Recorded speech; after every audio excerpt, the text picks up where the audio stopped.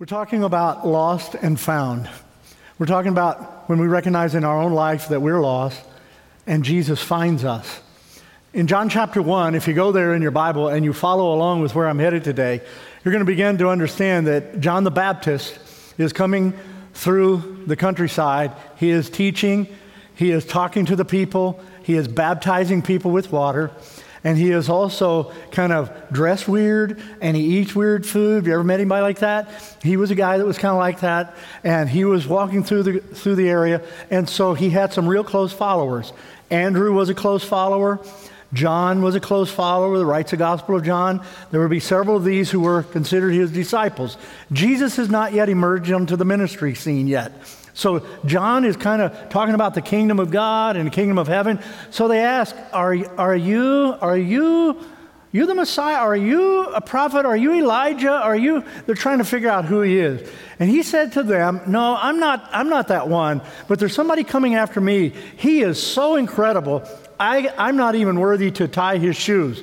And so he says, he's coming after me, and he's the one that's going to be the Messiah. And so one day they see Jesus walking along. And John says, behold, the Lamb of God who takes away the sin of the world.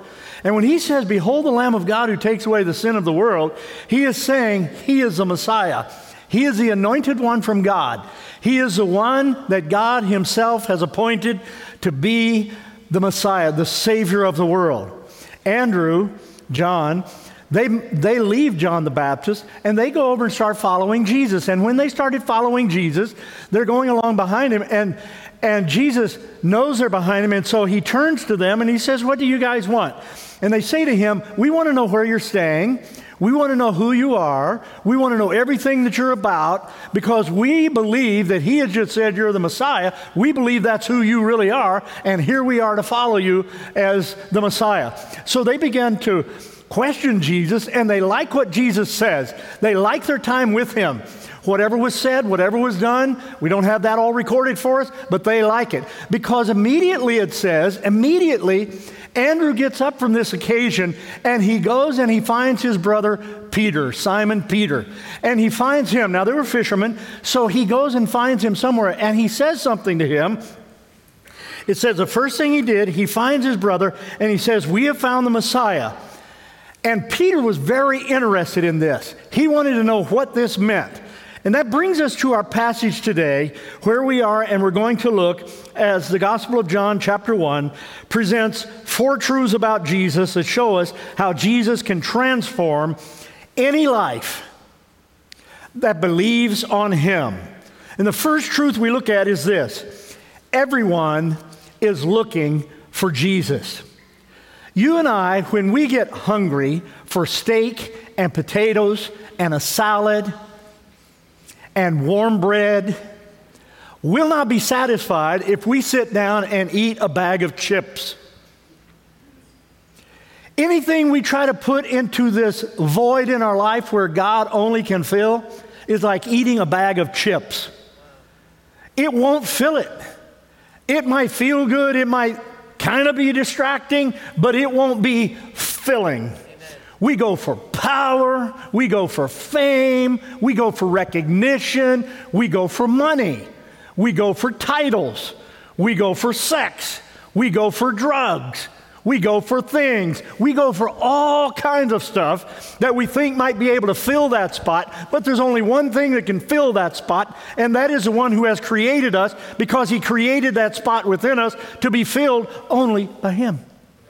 And he can fill it. He can fill it entirely.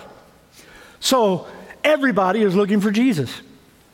I have a friend who began working for another lady. And as she began working for this other lady, the lady was 70 years old. And the lady said, I kind of have a requirement. You cannot mention the Bible. You cannot talk about God. You do not talk about Jesus. Other than that, we're good. My friend is a Christian. And she says, okay, no problem. I won't talk about Jesus. I won't talk about the Bible. And I won't talk about God. No problem. Somewhere along about year 17, when the lady's 87 years young, she says, I want to know why you're so happy and why I'm so crabby. I'm just sad in life. My friend said, well, you don't want me to talk about God, and you don't want me to talk about Jesus, and you don't want me to talk about the Bible, but if you're okay if I talk about them, then I'll tell you why I'm so happy. And her friend said, okay, go ahead and tell me about them. What's the deal? She began to share how she confessed her sin to Christ. Christ came into her life, filled that God-shaped void in her life, and when he did that, he changed everything about her life. Changed her attitude, the way she thinks, the way she approaches life, affected her morality, affected her mindset, affected everything that she does. The lady, now 87, sits there and says, I think I want that. She said, you're sure you want that? She said, yes, I want that. Let's go ahead, and I'll help you receive Christ right here together. And right there together, that older lady opened up her, I started to say old lady, she opened up her heart to Christ and let him come in. My friend said, the years following that, said she was so different, she was so changed, she was so new.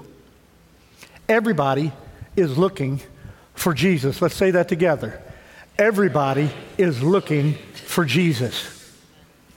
Nabil Qureshi, though I did not meet him, I had hoped to get him to our church. He passed away at about age, I think 37. He's in his 30s somewhere, young man with stomach cancer. But he's a wonderful guy. Now, he grew up in the Islamic faith. I'm not bashing. I'm not throwing him under the bus. I'm just giving his story because he gave it. He had a Christian friend, and they began to compare the faith and their books, the Quran versus the Bible. And as they compared their books, Nabil was very impressed because this Christian actually knew his Bible. Many have a Bible, don't have a clue about it. This one actually knew his Bible. He read it. He studied it. He lived it. Now, if you understand anything about Islam, dreams are very important. As a matter of fact, dreams help guide their life. One particular dream is called Ramani. The Ramani dream is the foundational dream which will allow you to dream truthful. It is the foundation of your story and of your situation. So as you allow yourself to dream and then you wake up, you begin to realize you had a dream and you understand that it means something, and so you embrace that as truth. Nabil was having these dreams, and as he had these dreams, he didn't know exactly what they meant and where they were all coming from. So he talks to his Christian friend and he starts describing him. And his friend realizes God is coming to Nabil in his dreams and giving him the parables of the Scripture, the teachings of Jesus. And he says, if you'll open your Bible to this page and to this chapter and you'll read this, this is exactly what you just had a dream about. And this is what it means. And he's like, wow. Eventually, as you know his story, he opened his heart to Christ, and he said the great pivotal passage in the Scripture for him is Romans 10 and 9. Listen to what it says about your Creator and mine. If you declare with your mouth, Jesus is Lord, that's declaring it with your life, Jesus is Lord, and believe in your heart, that's your very essence, that God raised him from the dead, you will be saved. What are you going to be saved from? You're going to be saved from the way you were thinking, that God wasn't important, he was irrelevant. You're going to be saved in the sense that he's going to redeem your life. You're also going to be saved from an eternity separated from God. This is what he's saying. You will be saved. Everybody is looking for Jesus. About 3 weeks ago, we had a group of 57 teens go off to camp. They were joined by a lot of other teenagers. And while they were all at this camp, they had a lot of fun. They had a lot of time to get together and interact and have fellowship. And they also had Bible studies, and they had church services that they went to. So it was an all-around wonderful time. When they came back home, they told us that there were 40 or 50 of them that rededicated their life to Christ. And they said there were 4 of them, the young people, that prayed for the very first time to open their life to receive Jesus Christ. Everybody is looking for Jesus. The second thing I want to share with you is in verse 41. Jesus is worth sharing with everyone. He's worth sharing with everyone. Andrew realized this, and he says, wow, I've just discovered this. And he did like the little kid song. He didn't hide it under a bushel. No, he was going to let his light shine, right? And so he goes to his brother and he finds him. He knows his brother is bombastic, loudmouth. He knows his brother is a businessman.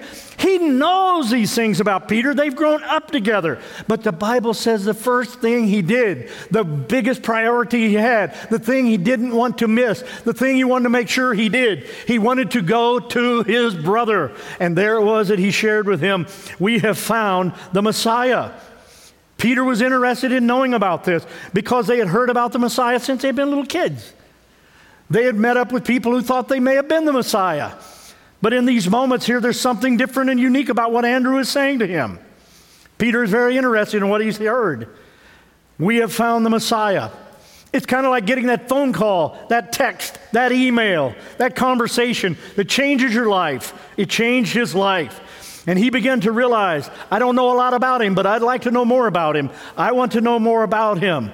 You see, Jesus is worth sharing with other people. In your bulletin, you have an insert, and it's telling you that in September, on the 24th, that there's going to be from the Billy Graham Crusade organization, there's going to be a one-day crusade over at the Allentown Fairgrounds. And Franklin Graham is going to be able to deliver a message of hope and forgiveness. And it's going to be a wonderful opportunity. And our church is participating along with many, many other churches in our region to be part of this. And so some of you sitting here today, you have a friend who would never come to church with you. They would have no interest in coming to church with you whatsoever. They think you're a little weird and odd for going to church.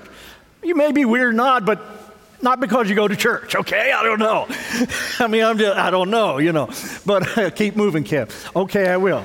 All right, so here we go. We're moving on now. But you have a friend, but they might go to that type of an event, and they might be able to find what they're looking for in that place. Jesus is worth sharing.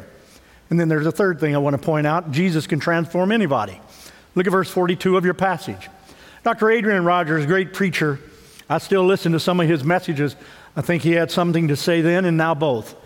He said this, it's not a good heart we need, it is a new heart. It is a new heart we need.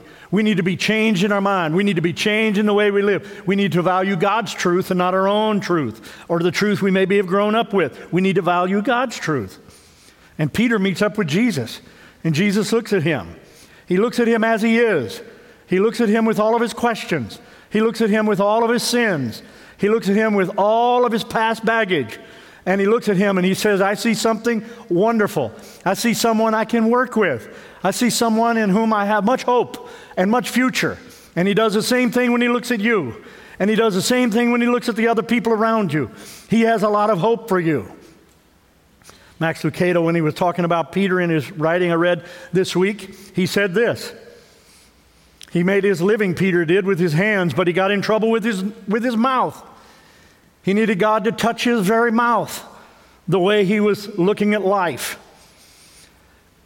And Jesus looks at Peter and he says, you are Simon, son of John.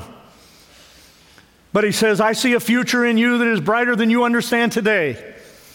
And when you allow me to work in your life, over time, I'm going to transform you into a solid rock. And Jesus, right on the spot, renames him Rocky. He names him Peter, which means rock. And right there, Jesus is transforming him and saying, I'm going to do something great. Now, Peter didn't all of a sudden know everything. As a matter of fact, one time, even after following Jesus, he goes up on a mountain. The New Testament talks about it. He's up on this mountain, and while he's there, it's called Mount Transfiguration. It's there where they have Jesus, and then you have Moses. Moses, God took him, so he didn't die and buried like we do. And then you have Elijah from the Old Testament. He was taken up in a whirlwind, so he didn't die and buried like we do. So you have these three, Jesus, Moses, Elijah, you have Peter, and here we are up on the mountain. Peter sees this, and all of a sudden he's thinking, let's build 3 tabernacles up here. He's excited about that. Building program. We got something going on up here. And then God says, because Peter can't know when to shut up, God sends a voice out of heaven, and he says, you got it wrong. I'm paraphrasing. You got it wrong. You know what he says? Moses is not equal to Jesus. Elijah is not equal to Jesus. But our passage was asking, are you Elijah? To John, are you the Messiah? Who are you? Nope, none of those guys. He says of Jesus, he says this, Jesus is elevated above everyone else. He is the one that I've appointed. He is my son, he says. And he is the one in whom I am well pleased. Jesus. He's the apex of it all. Jesus can transform anyone. And Peter began to understand. Oh my goodness. And so when Jesus gets with Peter after Peter denied Jesus, been following him a while, but near the cross experience, he denies Jesus 3 times. You remember that. Jesus talks to him and he calls him Simon, doesn't he? That represented his old life. That represented who he had been. That represented what he had done. Afterwards, he refers to him as Peter, and he's referred to as a solid rock. You see, over time, God is patient with us, and he changes us, and he develops us into the person he wants us to be. And he can do that with you. You say, Kev, I've done so many things. I've been so many places. I don't even know if I'm going to be able, I don't even know if God would accept me or if God would take me. You remember King David? Remember when he was a little dude and he takes that stone and sling and whoop, nails Goliath? First time anything like that entered Goliath's mind. And he fell down and David finished him off. He was knocked out, I think, on the way down. He lands, he whacks his head, finished him off, brings his head back in, says, here I am. Man, he was a hero. Parade, this guy is bad to the bone. He's the main man. He was cool. David was king. Polished that crown up a little bit, stayed home instead of going to war, and you know what he did? He saw a lady over on another roof, and he said, oh my stars. And he sent his guards to get her, and then he has adultery with her, and then he realizes, she's married.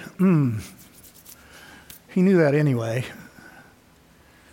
He got her husband and said, send him to the front line at war, and the rest of you pull back. Let him go ahead and get killed. So he murdered him. So he's guilty of adultery and murder. Okay, he's guilty of those things.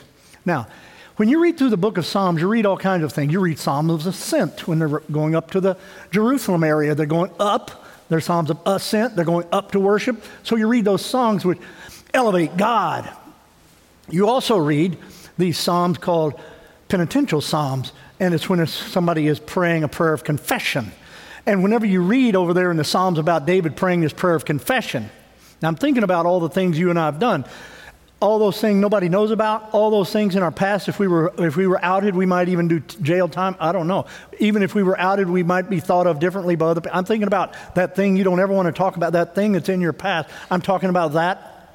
David goes before God, and he starts saying, would you forgive me? Would you forgive me? Would you forgive me? Would you forgive me? Would you forgive me? Would you forgive me? Would you forgive me? Would you forgive me? Would you forgive me? Would you forgive me? That's what he's saying. And you say, prove it. Okay, go to Psalm 51, and you look. There are 7 words, I think they're all Hebrew words, that are talked about laundry. Now, how many of you do the laundry at your house? A few of you. And no, a bunch of you. When you get a spot in your clothing, you have to get it out, right? So you're going to shout it out. Or you have that little doodad in your purse or something. Wipe it and hope to get the barbecue sauce out, right? Whatever. Man, I'm hungry. And you start having that, trying to get all that out, right? And you can't get it out. So you wash it, you wash it, you wash it, you wash it, you wash it. Psalm 51, he says, wash me, wash me, wash me, wash me, wash me, wash me. He says it a whole lot of time because he's saying, God, forgive me, forgive me, forgive me, forgive me, forgive me, forgive me. Can I tell you something that you probably, somebody in this service, maybe it was only for first service, but let me echo it to you.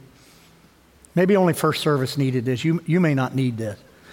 But in case somebody, maybe on this side needs it, let me just move over here. In case somebody over here needs it. You did something way back. You come into church and like a tethered dog to a house, dog on a chain.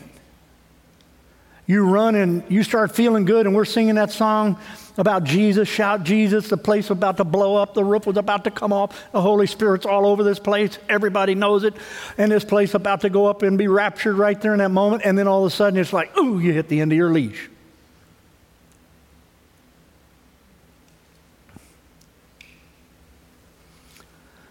God said, this is my son. John says, this is the Lamb of God.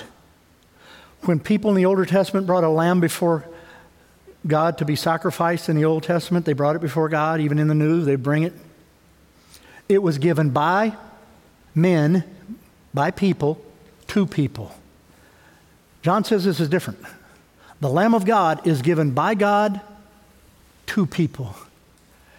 And he forgives us and cleanses us from all unrighteousness. And whom this Son, Jesus Christ, sets free, is free indeed without any condemnation. No condemnation now I dread, Jesus and all in him is mine. So when we die, as we have trusted in him and let him come into our heart and life, when we die, we stand before God. And he said, if he would say it this way, why should I let you into my heaven? We wouldn't say, well, because I went to BWC. You know where that is. Cherryville. I mean, all cool people go there. Jesus was saying, do better than that. What would you say? Well, I did some good things. I was good. Yeah, I helped everybody out. I threw a couple bucks in a bucket once. I did something nice to an old lady once. I don't know. I didn't do something. Nope. Where all of our righteousness is as filthy rags, Isaiah said. So what do? We come to him and we just say, here I am, and I put myself at your mercy. And then he forgives us and cleanses us from all unrighteousness. Now, does he remember that against us anymore? Your Bible says he does not. He cast it as far as the east is from the west. Do you know how far that is? No, you do not. That's used as a metaphor to help us understand he doesn't remember them against us anymore. Cast them into the depths of the sea. They cannot be fished out. He forgives us of our sin. And you say, Kev, do you really need that? I'm going to tell you what, I believe somebody in this service needs that, or one of you watching me right now on that camera, you need this because God loves you. But you're not listening fast enough.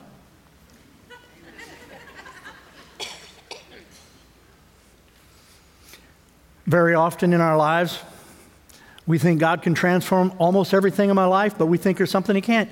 And it's like that log with that hole drilled in, and then you have the bigger part underneath there, so the opening's smaller. And in Africa, they trap monkeys this way. You've heard it before. But they put beans in there. The monkey will put his fist in, and then he can't, with a fist full of beans, he can't pull his hand out. The trapper can walk up to him and just take him right there without hurting him, without doing anything. If he just let go of the beans and pull his hands out, he'd be free. But he goes in and holds it, and then there he is. And it's just crazy as can be. And what we do is we just hang on to something, whatever it is, if we're not careful, and we don't let it go. No, nobody in this service, just in the other service a while ago. But I had to throw that in case. So look at that last thought, and that is this. Jesus gives purpose and heaven to all who will receive him. Jesus gave purpose to Andrew. Andrew brought people to Jesus. Jesus was feeding 5,000 people, men, women, and children. There were probably, let's just say 15,000, we don't know. But there were at least 5,000 plus all. And so they had this massive crowd, and Jesus says to the disciples, you guys need to feed all these people. And in that moment, it was like, what? We can't feed these people. We don't have that kind of resource. And Jesus says, well, what do you have? And they said, well, we got this little boy over here. He's got a couple loaves and a couple fish. And Jesus says, go get him. Do you know who got him? Do you know? Go ahead and say, yes, you know. Andrew. Andrew is a guy who went over and got him. Scripture would tell us in John 6:8. In John chapter 12, Andrew reaches cross culture and brings the Greek folks to Jesus. This is a message of purpose. He goes and finds his brother and brings him. Andrew never preached a message. You don't have to be a preacher. You don't have to be a Sunday school teacher. You don't have to be a small group leader to be an influence for Christ. You can influence wherever you are. And then he gives purpose to Peter as well. Peter had been a fisherman, but Jesus said, no, I'm going to make you a fisher of men. Speaking in Peter's language so he'd understand. He said, oh, okay. And Peter saw that he really was a fisher of men, because in Acts chapter 2, after all that denial, after all the transfiguration, after all of that other stuff, he's standing up with the people and he's saying, hey, this is the Jesus you guys crucified. Hey, he's really the Messiah, the Son of the living God. Blah, blah, blah, blah. He goes on and on with powerful message. And 3,000 people came to Jesus that day. That is fishers of men, man. That's getting it on right there. And in Acts chapter 10, Cornelius, he has this vision, Peter does. He sees these unclean animals come down, and he's a Jew, and he can't eat that stuff. And God said, do I make anything unclean? He says, if you made, I guess it's not. Go preach over there to Cornelius and to those Gentiles and tell them about me. And then if you read your New Testament through, Matthew, Mark, Luke, John, Acts, all the way through, you're going to read 1 Peter and 2 Peter. He wrote that. He's talking to you even today. This is powerful purpose. And then he says, he gives us heaven. He gives us an incredible future here. Ashley Smith, a number of years ago, was minding her own business, had no clue what was happening in her world around her. And she was going into her apartment, and then all of a sudden, Brian Nichols was right there like a really bad nightmare. He came up behind, and he forces his way into her apartment with her. And for the next 7 hours, she is his hostage. He had shot his way out of the courthouse. You remember that now. If you were alive then, you remember how he shot his way out, and he had left carnage and death. And now here she is, 2 hours into the 7-hour ordeal. She says to him, could I read you something I've been reading? I've got to go to the other room to get it. They've been talking a while. She goes to the other room. He lets her go to the other room. She goes to the other room. She comes back. She opens up. She's been reading from Rick Warren's Purpose-Driven Life. She reads in there how God has created us and how God has a purpose for our life. He said, what's your purpose? She said to him, my purpose is to get you right now to turn yourself in and to not hurt anyone else. And he says, well, what's my purpose? And she says, to go into prison, because that's where you will go. You'll go into prison, and you're supposed to let God show you what he wants you to do if you'll give what's left of your life to him. Everybody has a purpose. Even you have a purpose. The scripture comes up on the screen, John chapter 3 and verse 16. Let's look at it. Let's read it together. Ready? Let's read. For God so loved the world that he gave his only begotten Son, that whoever believes in him should not perish but have everlasting life. My daughter is a pastor, and she has a story she's going to share here briefly on a video. Look at this. I want to tell you about my friend Joe. So I'm going to rewind to the summer of 2017. We were in a Bible study, me and his mother, Deb, and we were praying for Joe. Joe was very lost. And so we were just praying that God would somehow bring him back. He was addicted to heroin. He was living in motels or on the street even, and it was awful. And so we kept praying for him and praying for him.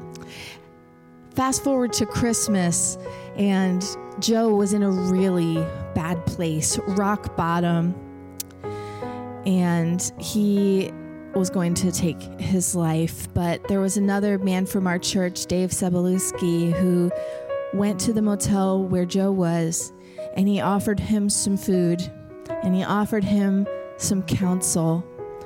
And Joe's life began to change on that Christmas. He got him into a rehab facility, and he was able to get clean. And then when he came back to Levittown, he started going to our addictions ministry, and he was sitting in the service one night. And you know when the pastor does that thing where they're like, does anybody else want to raise their hand? And he was sitting there kind of like starting to sweat, like, I am not going to raise my hand, to accept Christ. And then he just kept, the minister was relentless, and he just kept going and going. And then Joe was sitting there in his seat. He's like, you know what? If he asks again, I'm going to do it. And he did. He gave his life to Jesus that day, and he lost his desire to do drugs. And more than that, he lost his desire to lie. He all of a sudden became a horrible liar. He reignited a passion to reunite his relationship with his daughters that he had lost. And he ended up marrying a Christian woman and getting healthy in his body. And it all started because of prayer. And I believe that God can change the whosoever believes in him, because I saw the transformation in Joe. This gentleman had been shot at. He had shot at others. He was not a good dude. He was in jail and all of this stuff, in and out for 20 years, but God got a hold of him and he said yes. And I pray that if you are sitting here today and you haven't said yes to him, that today is the day that you'll do that.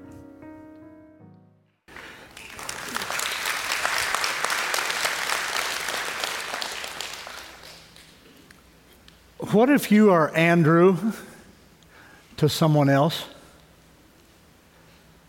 What if you are Andrew and you need to go tell them about Jesus? Or what if today you are the person who has come to this service and you say, well, I'm Peter, and for the first time I've heard the story. Maybe you want to open your heart right now and receive Christ. Whether you're going to be Andrew and go share the news with someone else, or whether you're Peter, I want to pray with you right now. I want to encourage you to open your heart to Christ. And I put my hands out like this. I have received Christ. So I put my hands out like this and I present to Christ the people that I have burdens for. People that I'm wanting to see come to faith in him. And that's what I want you to do. And I want you to either come to Christ if you don't know him, or to pray, Lord, let me be Andrew to that person in my life.